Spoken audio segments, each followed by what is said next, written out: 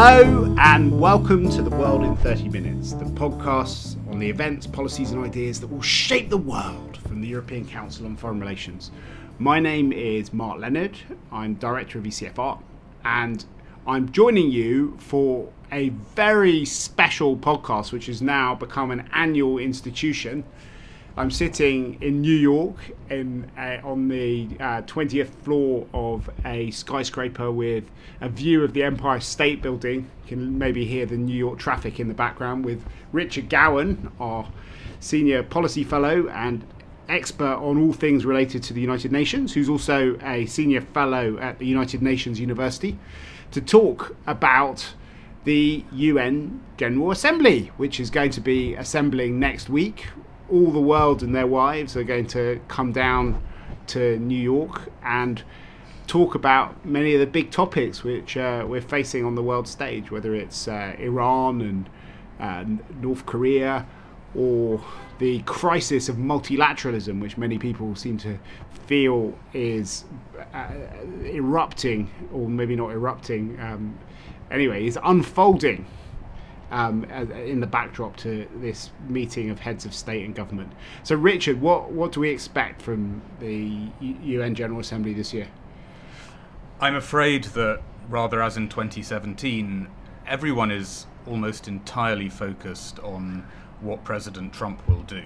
And I think a lot of diplomats are pretty pessimistic about how Trump will behave at the General Assembly. He's going to be here for 3 days.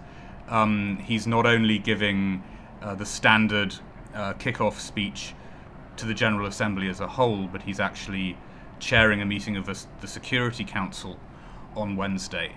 And no one is certain what he is going to say, but most assume that he's going to have some pretty tough lines on Iran, and that he could say something completely unpredictable about North Korea, either negative or positive. So last year it was the Rocket Man, which we were talking about on this podcast, I think. It was. Last year Trump actually demonstrated a pretty sharp mastery of how to play the General Assembly. I mean, he got on stage and he fired off a series of pretty strong one-liners, of which the most famous was referring to Kim Jong-un as Rocket Man. Now, this year I think he's going to be firing off more one-liners too. He knows that he's not just being watched by world leaders, but he's also being watched by Fox News, and he's very good at throwing out good quotes for Fox. The question is, what sort of mood is he in on North Korea? Does he take this as another opportunity to attack Pyongyang, to sort of repeat the threat that he can destroy the country completely? Or is he going to be more in the conciliatory mode that he felt after Singapore, and he's also been indicating on Twitter the Singapore recently. Summit, where the Trumpkin Summit, as it was called. Could he stand up on stage and say, well, actually, I've looked Kim in the eyes, he's a wonderful young man, we can do business together? No one is really sure of what road he'll take. If he is in a bellicose mood, that will put everyone on edge. Last year leaders were, I think, really quite shocked by exactly how aggressive he sounded on North Korea, and they will really be hoping that he doesn't adopt that tone again. But this year, the big confrontation is less with North Korea and more with China. I mean, going into the General Assembly, Donald Trump has announced a whole new series of tariffs on Chinese goods. How is that going to play out? Is Xi Jinping going to be here as well? No, Xi Jinping is not going to be here, nor for that matter is Vladimir Putin. Neither Xi nor Putin come that often to the General Assembly, and they're not here this year. I do think that it's quite likely that Trump will say a lot in the General Assembly session about the trade issue. Again, less for his immediate audience in the room and more for the domestic audience. It's worth keeping in mind that Trump is now pretty close to the midterms. The polling is not looking that good for the Republicans, and so he will be beating the trade drum, because that will play well on Fox and other right-wing media in the US. The China issue and the North Korea issue obviously intersect, and I think one thing that there is some concern about is that perhaps in the Security Council, Trump might call out both China and Russia for breaking the sanctions on North Korea. And that's something he's done on social media in the past, but if he were actually to sit in the Security Council and really go after the Chinese, perhaps in an unscripted way, I think that would be a breach of protocol that would make diplomacy with Beijing harder going forward. So I've been in New York for a few days now, and in fact you and I have gone to meet a few of the ambassadors to the UN, and there is a kind of general sense of foreboding about the international system, and a sense that people are being present at the destruction of a lot of the key bits of the architecture of the international system, whether it's the Iran nuclear deal, the JCPOA, which we talked about often on this podcast, whether it's these trade wars that are erupting, Trump's assault on the climate deal, NATO and the G7 were also topics discussed on this podcast after Trump rubbished them in his own idiosyncratic ways. Can you talk a bit about the general mood amongst, because this is a sort of meeting of the high priests of multilateralism? It is. I think overall diplomats in New York are perhaps less worried about the state of the UN than about the broader pressures on the international system, and especially the apparent threat to the WTO. The fact is that for all his big talk, Trump has not been quite as bad on the UN as some people have feared. I mean, yes, he has said he will pull out of the Paris climate deal. Yes, he has pulled out of the UN Human Rights Council. And he's withdrawn funding from lots of different agencies, and he's also assaulting a lot of the different bits of around Israel and like UNRWA, the support for the Palestinian state. But actually, and with the exception of UNRWA, the financial damage has not been quite as bad as people have feared. And you still have in New York Nikki Haley, a pretty moderate Republican on most issues except Middle East issues. And Haley is pretty collegial. She continues to work quite well with European ambassadors in the Security Council.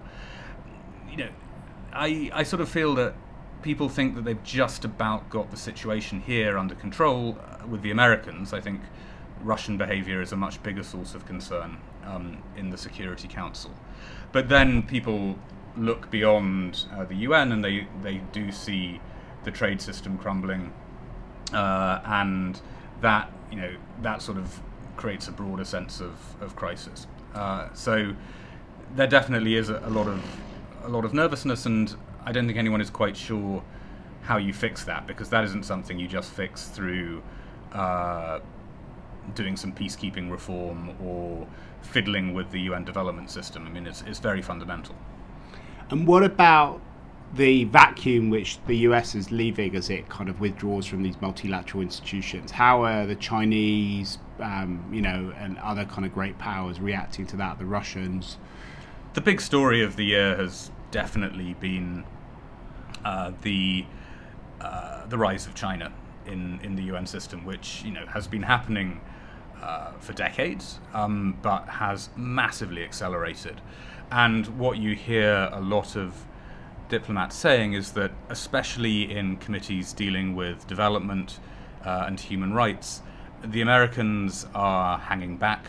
The Americans are not being assertive. By contrast, Chinese diplomats are really dominating a lot of conversations, and you see China putting a lot of pressure on the UN Secretariat to use its language around win-win solutions. There was a big event in the General Assembly earlier this year celebrating the One Belt, One Road project.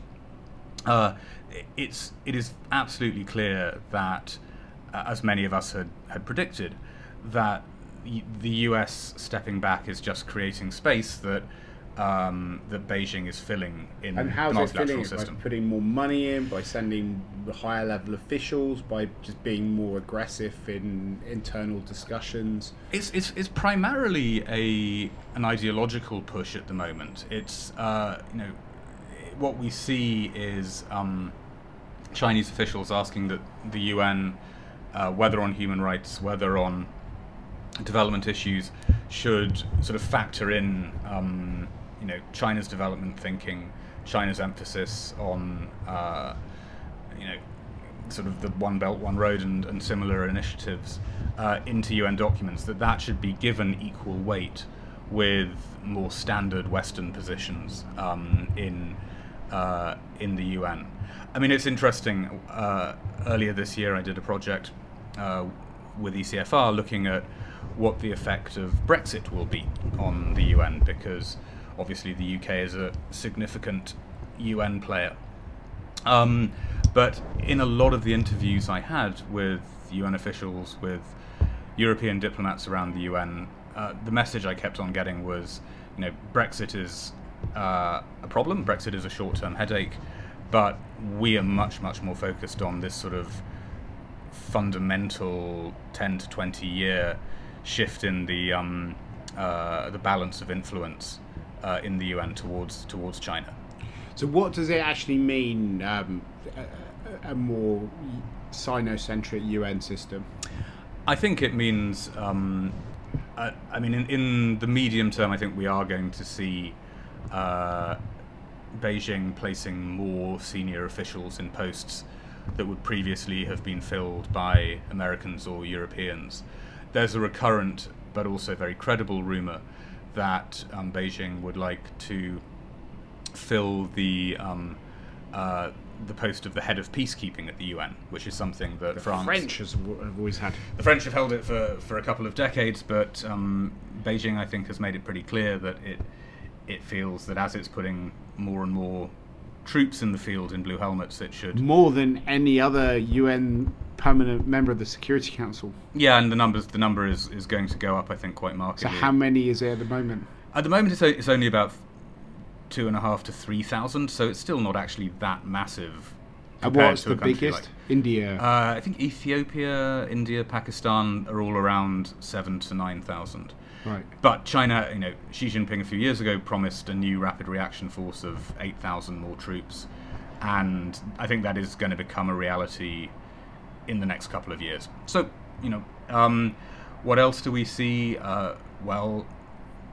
Connected to peacekeeping again, the Chinese mission has been arguing that UN peacekeeping forces spend too much time looking at human rights, have too many officials focusing on human rights, and at a recent budget session they made a big push to cut funding for human rights work by the UN. So I think what we're going to see over time is a huge amount of pressure on the UN as a promoter of human rights and liberal values, with Beijing arguing that the organization should be giving at least equal weight to its model of development and cooperation.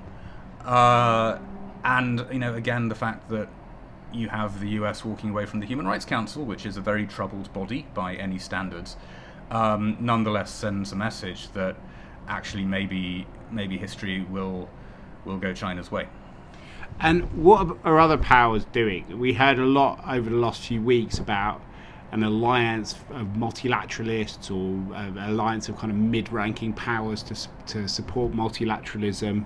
Chrystia Freeland, the Canadian foreign minister, who's an incredible bundle of energy and great ideas has been going around different European capitals. And I think it took part in both the French and the German ambassadors' conferences this year. Also been talk about Latin America and Korea and Japan being part of this new coalition to defend multilateralism from Donald Trump. How much of that are we going to see this week? I think you will hear, lots of fine statements from leaders about the importance of protecting the multilateral system and potentially reforming it. I mean, certainly I would expect that Emmanuel Macron from France will give a strong speech about the importance of multilateralism, mainly because every French president always comes here and gives a very strong speech about the importance of multilateralism. That's what he did last year, and he'll do it again. Will you see any really concrete initiatives to push back against the US? That I think is rather more unlikely. There is going to be a meeting with the Europeans and with Secretary General Guterres talking about filling the funding gap that the US. So we heard there's going to be today. We heard that there's going to be a record-sized European delegation of how many people is it? I think 14 top-level European officials, including Donald Tusk and Jean-Claude Juncker, and most of the European Commission. Yeah, well, of course, this is a European Commission that is winding up, so everyone wants to get that last trip to New York in. But no, I mean, there's going to be, there's going to be sort of lots of implicit criticism of the US over climate. I think you will hear, obviously, a lot of people standing up for the Iran deal.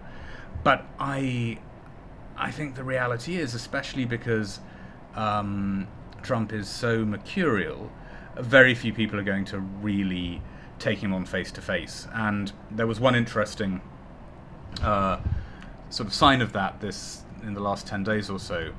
The Americans who hold the presidency of the Security Council this month had announced that Trump was going to lead a Security Council session essentially on Iran. And what seems to have happened is that the Brits, the French, even the Russians went quietly to the Americans and said, this is a very dangerous thing to do. Because if Trump comes before the council and focuses on Iran for 15 minutes, all our leaders, Theresa May, Macron, etc., are going to have to sit in the council and directly contradict him face to face. And so the US got that message.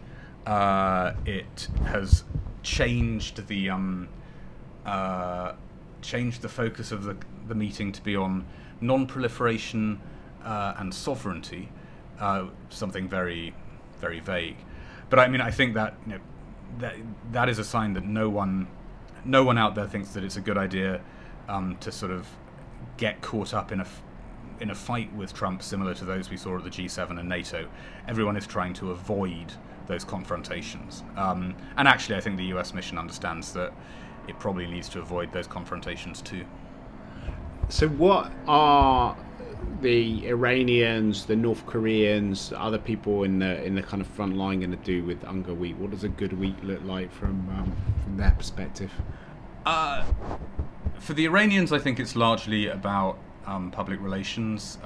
President Rouhani is here. He's speaking very early on. He's speaking on the morning of Tuesday, probably about 9 or 10 slots after Trump, and Rouhani is a very experienced performer at the UN. He's quite a popular performer in the General Assembly, and I'm sure that he is going to give a sort of a deliberately measured rebuttal to Trump to sort of communicate that Iran is the responsible power in this situation.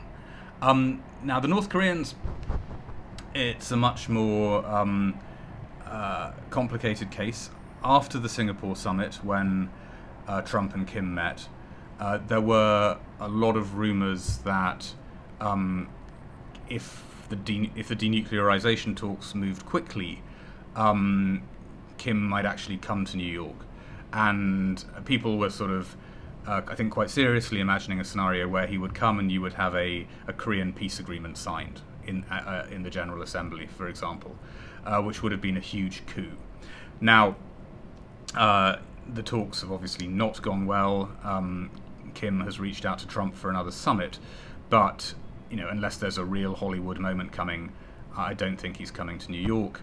So you're going to have a relatively, an obscure minister speaking quite late, who I suspect will make various standard DPRK talking points. So yeah, I mean, I think for both Trump and the North Koreans, actually, there's a bit of a sense of a missed date with history here, and the North Koreans really have to sit back and see what Trump throws at them. It's notable that South Korean President Moon was just with Kim, making a lot of very positive noises, clearly trying to lay the ground for a non-confrontational UNGA, but nothing is guaranteed. So who are the other people to look out for? Netanyahu likes to make a lot of noise at UNGA things, often has props in his speeches. Yeah, I mean, he's always he's always a good show, and I think one shouldn't romanticize them, but I mean, I think we all sort of feel that the good old days of Chavez and Gaddafi have passed. There are fewer sort of melodramatic performances than there used to be. Actually, it's not just President Xi and President Putin who are going to be absent. Chancellor Merkel isn't going to be here. I have to say that talking to people around the UN over the last couple of weeks, what I generally hear is people saying,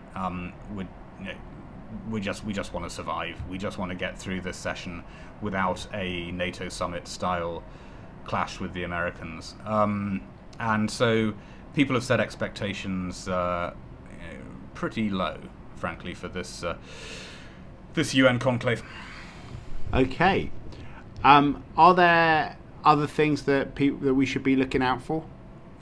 I think for UN geeks, there's always interesting stuff going on in the in the margins of the General Assembly.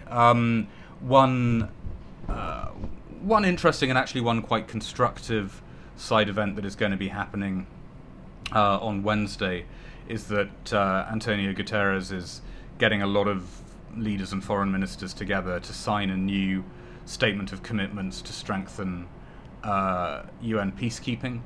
That that's not going to change the face of Blue Helmet operations, but I think it's a worthwhile exercise, and European countries such as the Dutch and Swedes have been quite supportive of it, and we're actually seeing more European countries focused on strengthening UN peacekeeping in places like Mali. There are other worthy side events on issues that I don't personally follow. There's a big event on tuberculosis. But, I mean, what I have to say is that the difference between now and 3 years ago is really quite striking. 3 years ago, President Obama was obviously still in office. You had the General Assembly endorsing the Sustainable Development Goals. You had the General Assembly basically building up momentum for the Paris Climate Change Agreement. I mean, I've been in New York long enough to see General Assemblies come and go. I don't remember most of them, but there was a brief moment at the end of the Obama era where it felt like this was actually a body that was getting some stuff done diplomatically. That feeling is certainly not alive today. There is more of a sense of just trying to get through the week without a blow up. And you mentioned Antonio Guterres, the Secretary General of the UN. When we were talking in earlier podcasts, the fact that he was appointed was seen I think by us and by many other people as a very positive sign. It did show that people wanted to send someone to run the UN who is incredibly competent and intelligent and thoughtful and well connected and has kind of stature, not always the profile of candidates for the Secretary General of the UN. Who could you be thinking of? But how do you think he feels about the job that he's taken on a few years in, now that Donald Trump is in the White House and that the world around the UN is in such a troubled condition? There's no doubt that Guterres spends a lot of time behind the scenes, firstly working primarily with Nikki Haley, but also to some extent with Trump, who he's got to know a little bit personally, trying to defend the UN from this US administration. I think he's also spent a lot of time building bridges with the Chinese, because he, like everyone else, recognizes that they are becoming very powerful players in the UN system.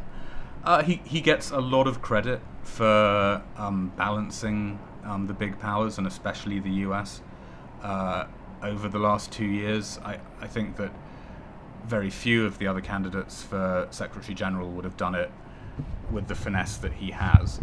That said, because he's been so focused on Washington, he hasn't had as much time to really push progress on big global issues that he had been talking about when he was campaigning in 2016.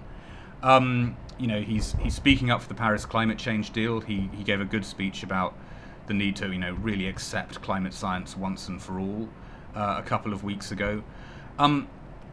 He has also contributed to one notable diplomatic process this year, which was an agreement in the General Assembly on a new global compact on migration, actually the first ever UN agreement on how to deal with migration rather than just refugees. Guterres is an outspoken and passionate believer in migration as a force for good.